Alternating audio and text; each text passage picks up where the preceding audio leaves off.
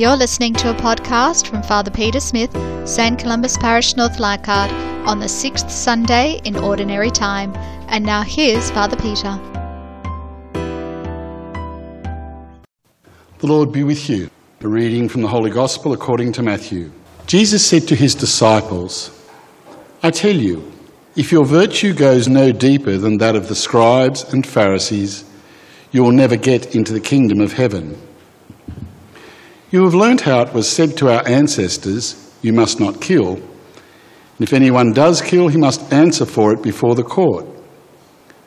But I say this to you, anyone who is angry with his brother will answer for it before the court.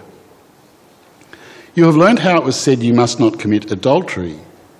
But I say this to you, if a man looks at a woman lustfully, he has already committed adultery with her in his heart. Again, you have learned how it was said to our ancestors, you must not break your oath, but must fulfill your oaths to the Lord. But I say this to you, do not swear at all. All you need say is yes if you mean yes, no if you mean no.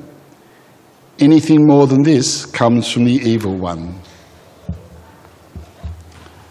The Gospel of the Lord. Today's second reading of Paul writing to the Corinthians is talking about the God who is a mystery, the God that we can so often not understand, the things that no ear has heard and no eye has seen. Mystery is not popular, I suspect, in our modern world. We like to be people who believe in science, that we can know everything, that even in the world of medicine we will eventually be able to heal everything, that it's only a matter of time before we find a cure for cancer, for example. I'd like to tell all of those scientists, sorry, people will still die. That is the reality of life.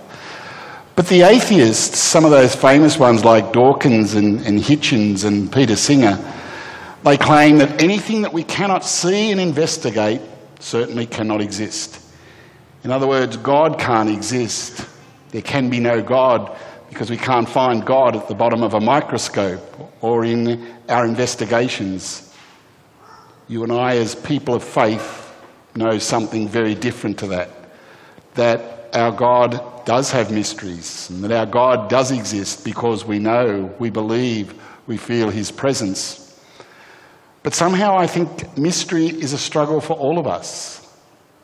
Certainly we do not understand God. Certainly we do not understand God's ways. Have you ever looked at things that have occurred in your life and asked, why, God, did you let this happen?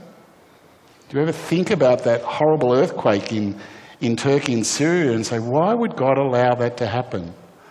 The things in our own personal lives. I recall one of the times of saying that most vividly in my mind as I was nursing a little 7-year-old boy who died in my arms in Westmead Hospital of a very sudden and severe attack that he had. And I thought, why, God? Why would you let this happen? I didn't get an answer, I might add. The only answer I got was God's silent mystery to all of us. Incidentally, it's funny, isn't it, that we never ask why God when the really good things happen to us in our lives, do we? We accept those. Well, it seems to me that faith and doubt are often the two sides of the same coin. Of course, there are times that we struggle and we ask why. There are times that we question our faith. We wonder, why does God act in the way that God does? And there is no answer.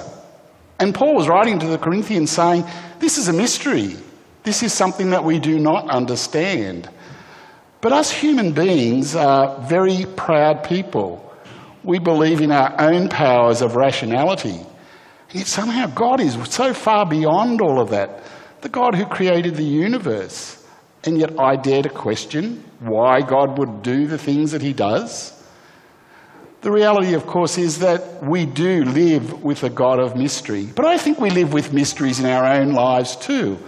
Despite what Dawkins and Hawkins might say, when we think about the mysteries of our own lives, the mysteries, for example, of loving someone, that is a crazy mystery in some respects. You can't put that under a microscope and examine it.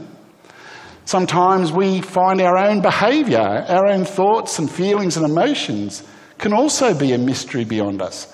Why do I feel sad today? Why do I feel happy today? Why do I have the thoughts that I do? Why do I act in certain ways that I'd prefer I didn't? Life is a mystery, and our God is a mystery to us. But that doesn't change the fact of God's existence and our faith in God, because we do experience God's presence. We experience God through creation. We experience God through our community. We experience God as we come here to worship and pray and listen to the Word of God, and we receive the Eucharist. And all of those things strengthen our faith. And above all, we experience love in our lives.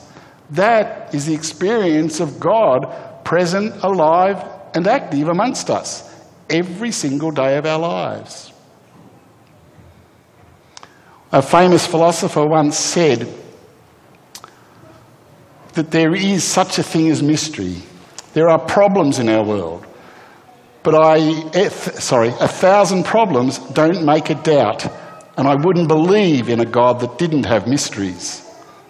And so, in a sense, if there is no mystery about God, then it's not God. It's something tangible and real and human. And so today I think we reflect on how our faith is strengthened and how we live with that tension of mystery in our lives and the reality that there are just things that no ear has heard, no eye has seen, and that's God alive and active in our world.